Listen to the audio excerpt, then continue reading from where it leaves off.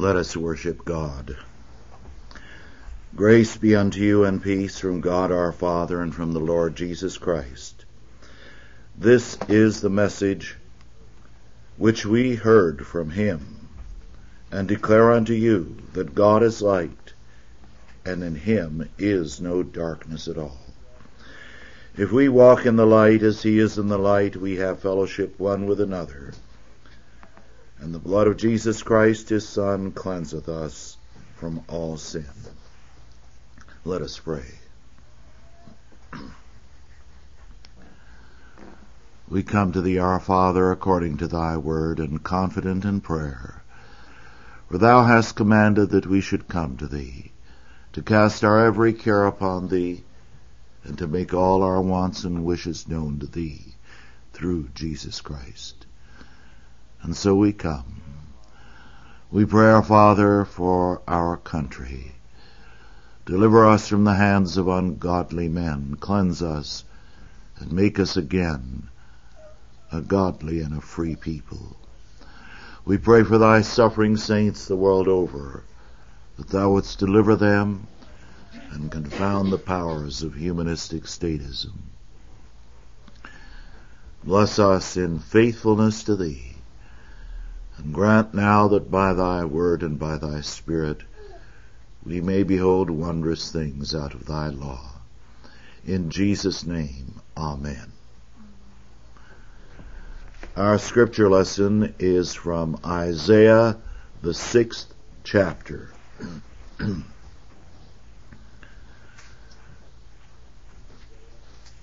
Isaiah 6, our subject, the Seraphim.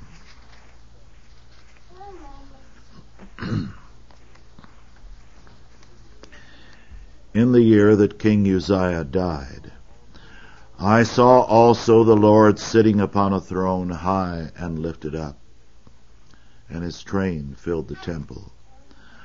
Above it stood the seraphims. Each had 6 wings. With twain he covered his face, and with twain he covered his feet, and with twain he did fly.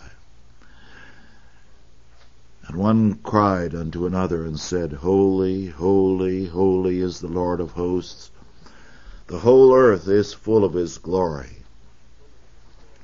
And the posts of the door moved at the voice of him that cried, and the house was filled with smoke. Then said I, Woe is me, for I am undone, because I am a man of unclean lips, and I dwell in the midst of a people of unclean lips. For mine eyes have seen the King, the Lord of hosts. Then flew one of the seraphims unto me, having a live coal in his hand, which he had taken with the tongs from off the altar. And he laid it upon my mouth, and said, Lo, this hath touched thy lips, and thine iniquity is taken away, and thy sin purged. Also I heard the voice of the Lord saying, Whom shall I send, and who will go for us? Then said I, Here am I, send me.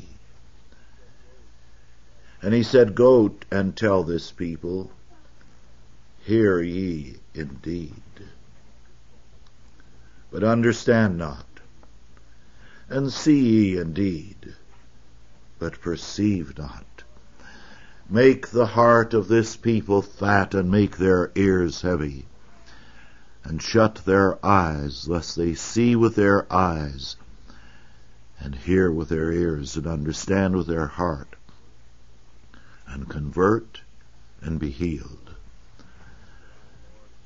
Then said I, Lord, how long? And he answered, Until the cities be wasted without inhabitant, and the houses without man, and the land be utterly desolate.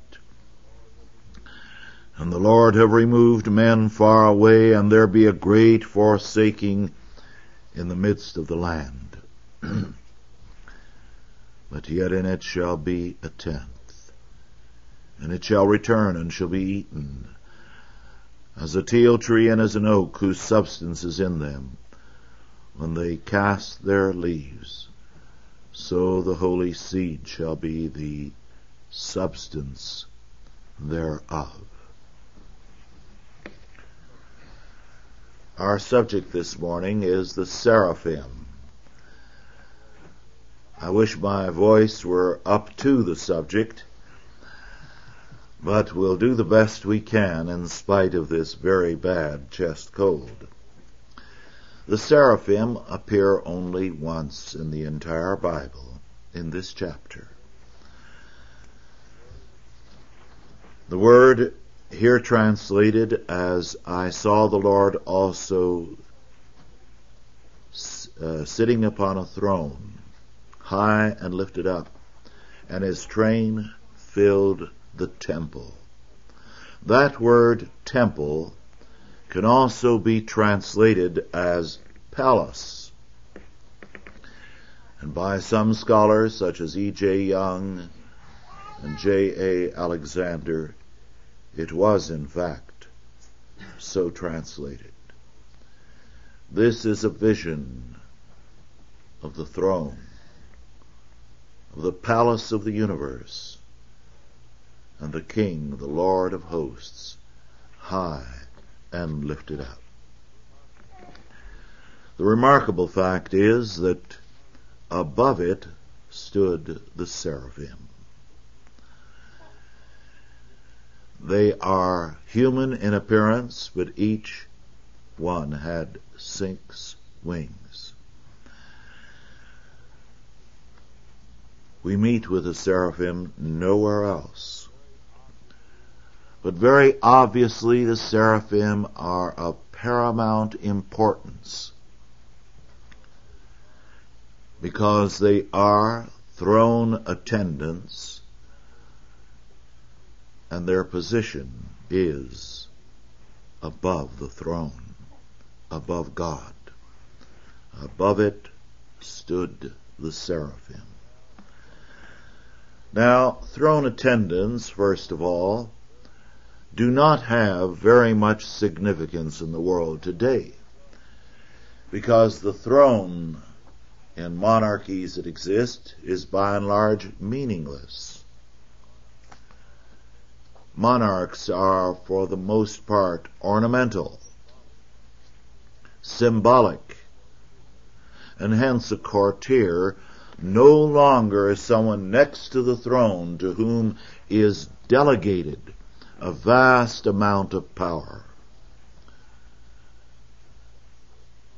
But this chapter is not talking about throne attendants or courtiers in any modern sense. Here is the throne of the government of the universe, and anyone next to the throne obviously has power. Then, second, a very critical point is this. We will raise it now and then return to it later.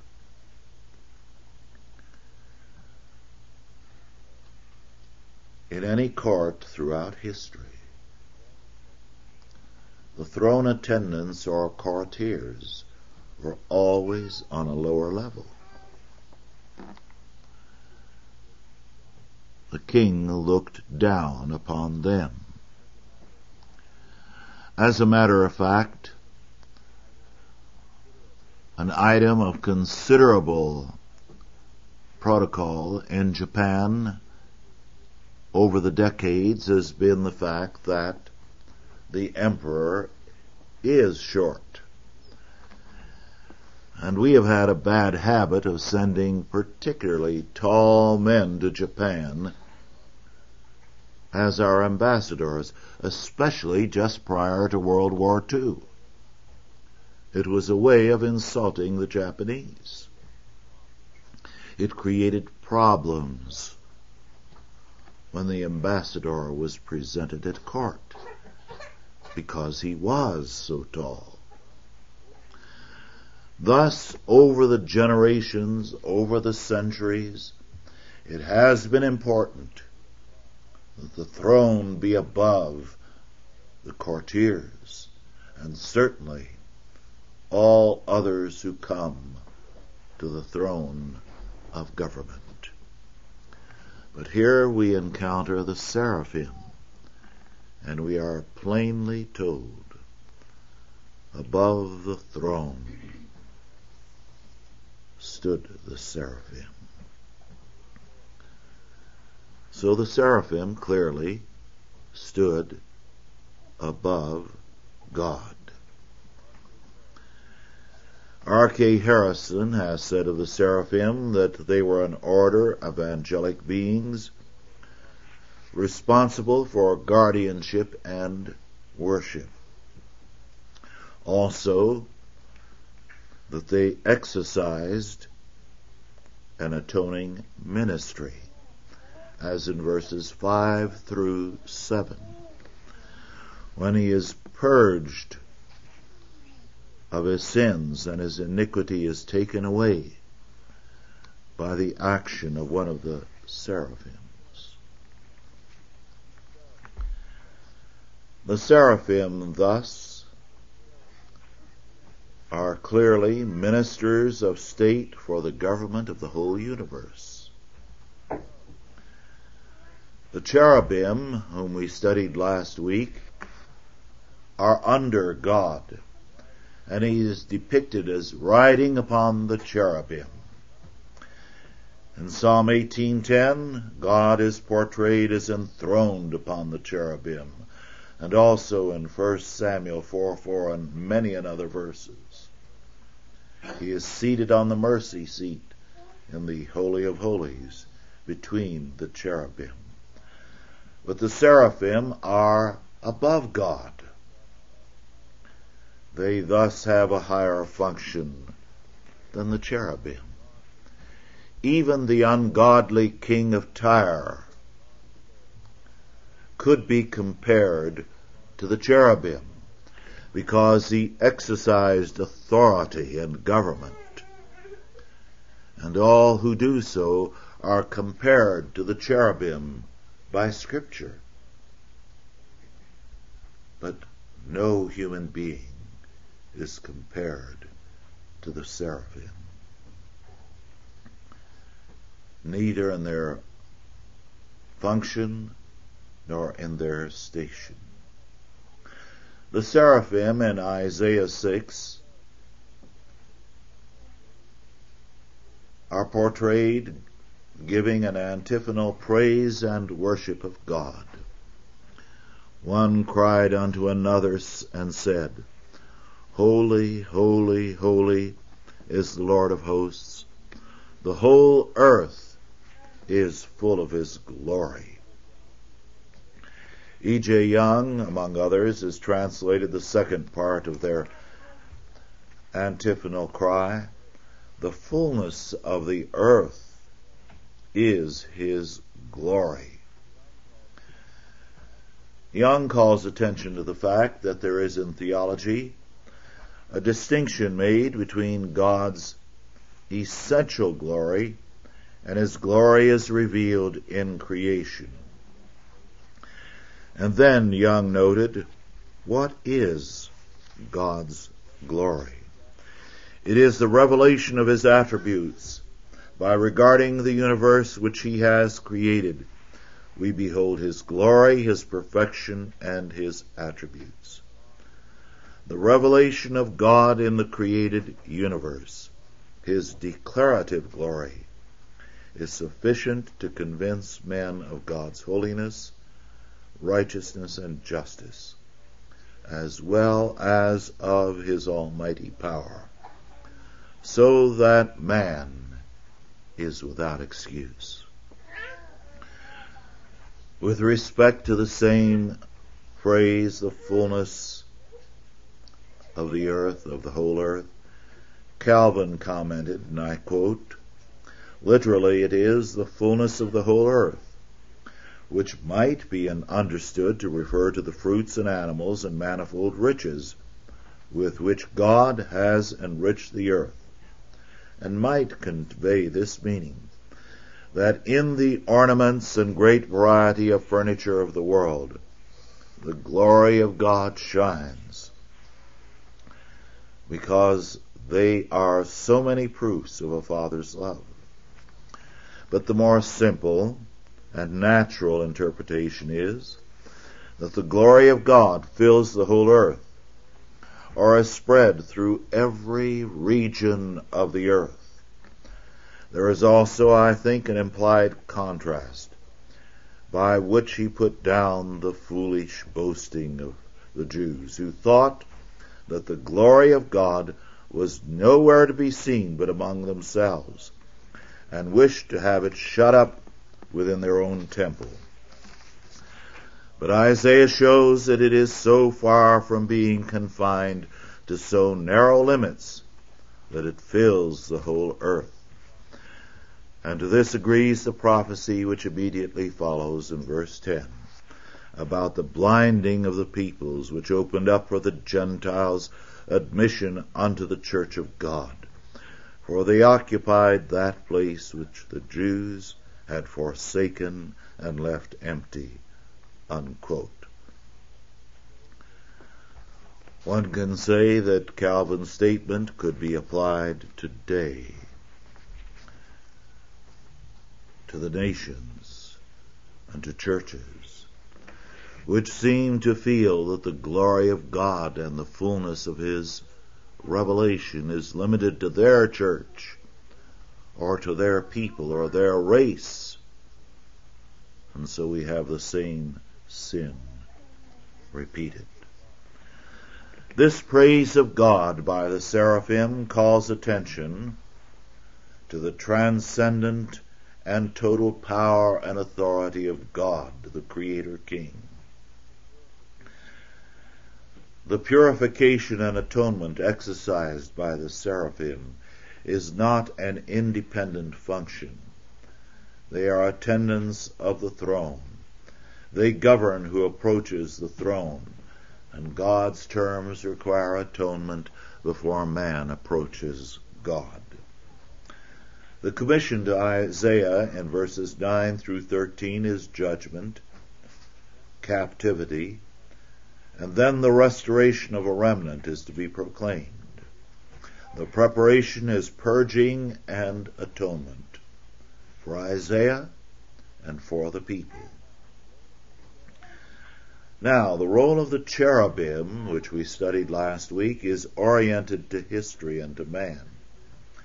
The cherubim guarded the gates of paradise after man's fall. Under their power and authority, man is to move to paradise regained, to a new world under God. Every man who exercises authority, whether it be in his home or on the job or wherever every one of us are, men and women alike, where we exercise authority, we are functioning as the cherubim of God. Thus, the authority of the cherubim is history and time oriented.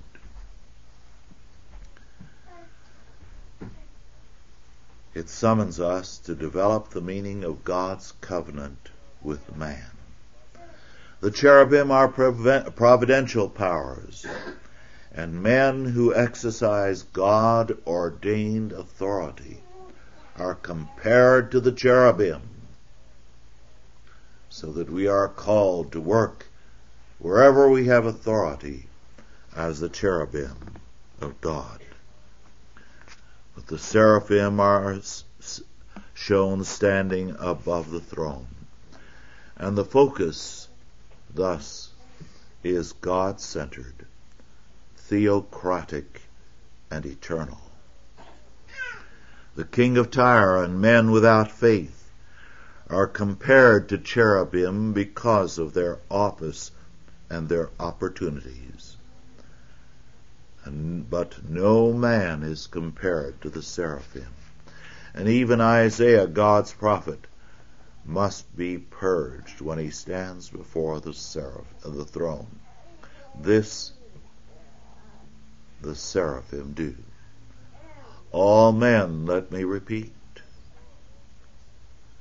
who have authority, great or small, must work as God's cherubim, to exercise authority, dominion, and judgment. to be a blessing in God's kingdom and creation. The seraphim symbolize and represent God's authority in its essence, which is total in its holiness and visible in the fullness of the whole earth. God's throne represents his absolute rule over all creation. And the fact that the seraphim stand above the throne tell us that the focus of all authority is above all creation and above every other creature, including the cherubim. Isaiah, seeing the throne and seeing God upon it, seeing the seraphim and hearing them, cries out, "I am undone," which means I am reduced to silence, or it can also mean I am reduced to death, for I have seen God, I who am a sinner.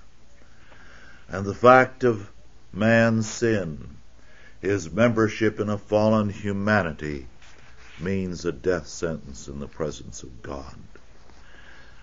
But Isaiah is cleansed, he is purged, he finds atonement, and then his calling. The regenerative power of God comes out of the nature and the being and the authority of God. The generating power of God, which alone gives men the power to exercise valid and faithful authority, comes from the highest point in the being of God, in the government of God, from above the throne, from the level, as it were, of the head of God.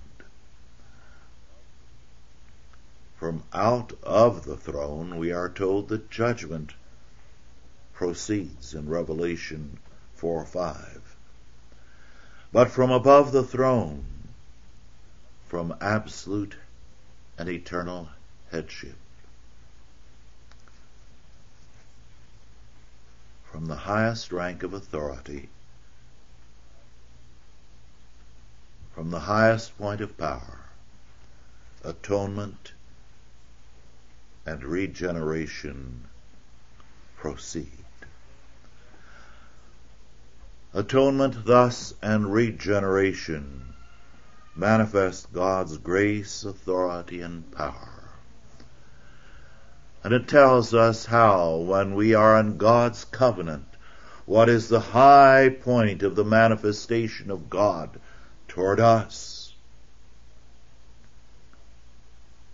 It is his grace and his atoning power, his regenerating mercy unto man, so that this, for us who are in the covenant of God, is the essence of God's relationship to us.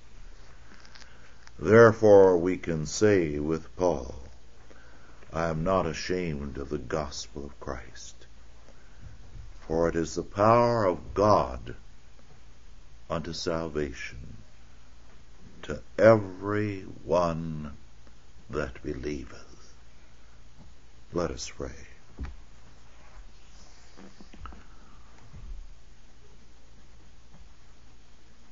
O Lord our God, we thank thee for thy word. We thank thee that the seraphim set forth for us thy relationship to us as atonement and regeneration, as mercy. Give us grace ever to walk in thy covenant, so that we may know thy regenerating power, that we might manifest it to the ends of the earth, that we as thy people might be a people of the atonement, of blessing, and of mercy. Bless us to this purpose in Jesus' name. Amen.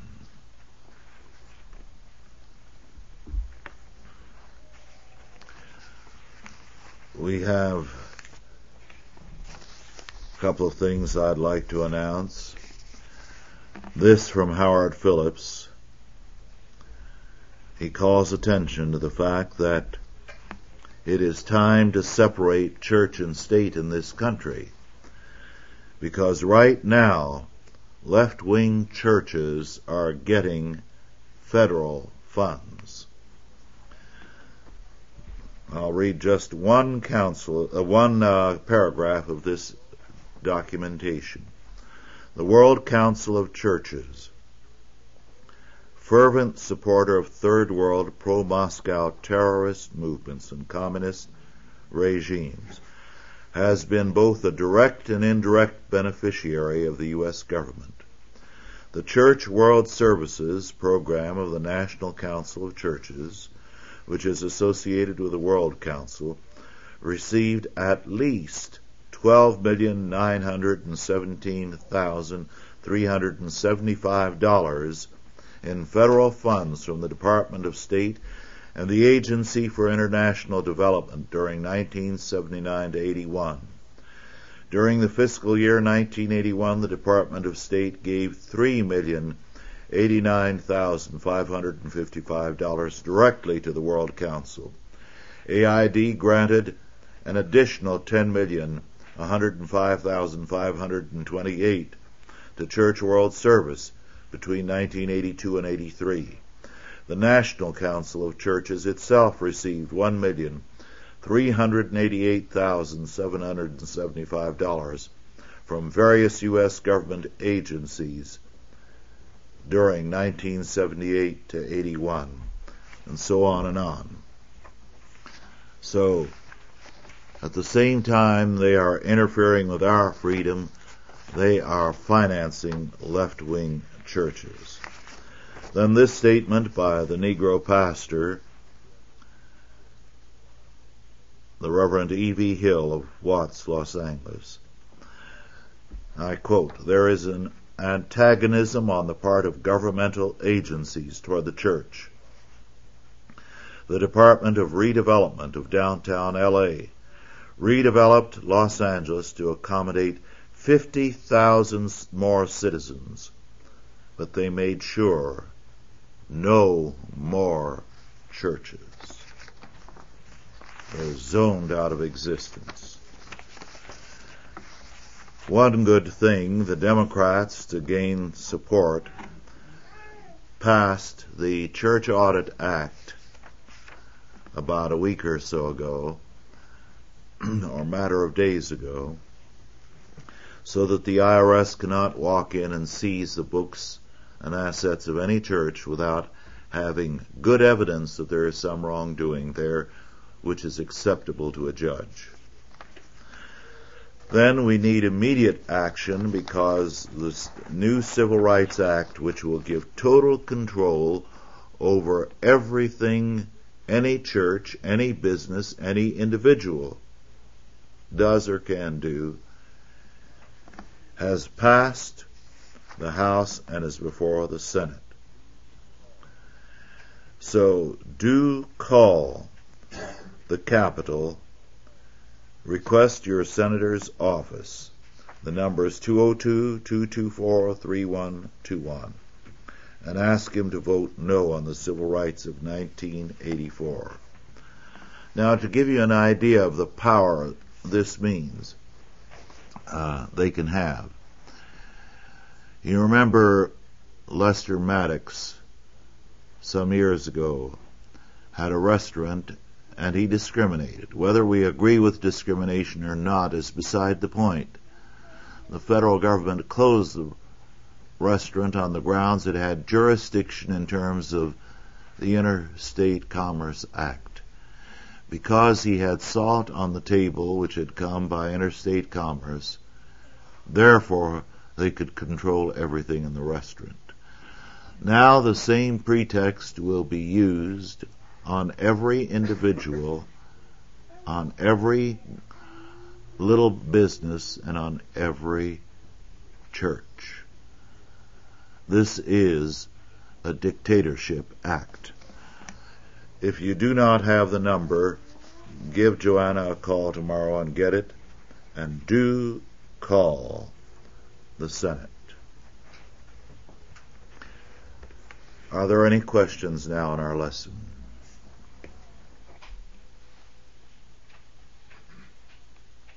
Yes. I have two questions. One related to verse 13 in chapter 6. What is it meant by, and shall return and shall be eaten? Yes. Shall return when it is returned and hath been bruised is a better translation there. That is, it's going to go into captivity. It's going to be devoured, as it were. It's going to be punished, but it is going to survive. So, it can mean eaten, but it means they're going to be consumed by suffering, but they're going to be delivered, a tenth of them. And my other question is related to the angels. Where do the angels fall within the scheme of order of created beings other than man, compared to the seraphim and cherubim? The angels are definitely not on the level of the seraphim or cherubim. They are declared to be ministering spirits unto man, so that they are below men. Now, one psalm speaks of them as a little lower, man is a little lower than the angels. That's a mistranslation. So, angels are ministering spirits to men. Yes. When you say lower, is that not necessarily in terms of their created abilities, but in terms of their authority? In terms of status, yes. Yes. When Calvin says that God hated Jesus Christ, at the same time loved him, did he mean that he hated the sins that Jesus Christ took on?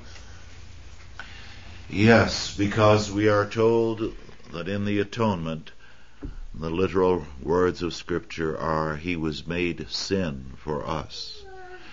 In other words, he in his own person took upon himself the sin of all the elect from the beginning to the end of time, and became, as it were, sin in his person, while still being God the Son. So, in himself, as the epitome of all the sins, summing it up, he faced the wrath, the judgment, and the death penalty of God. Any other questions or comments?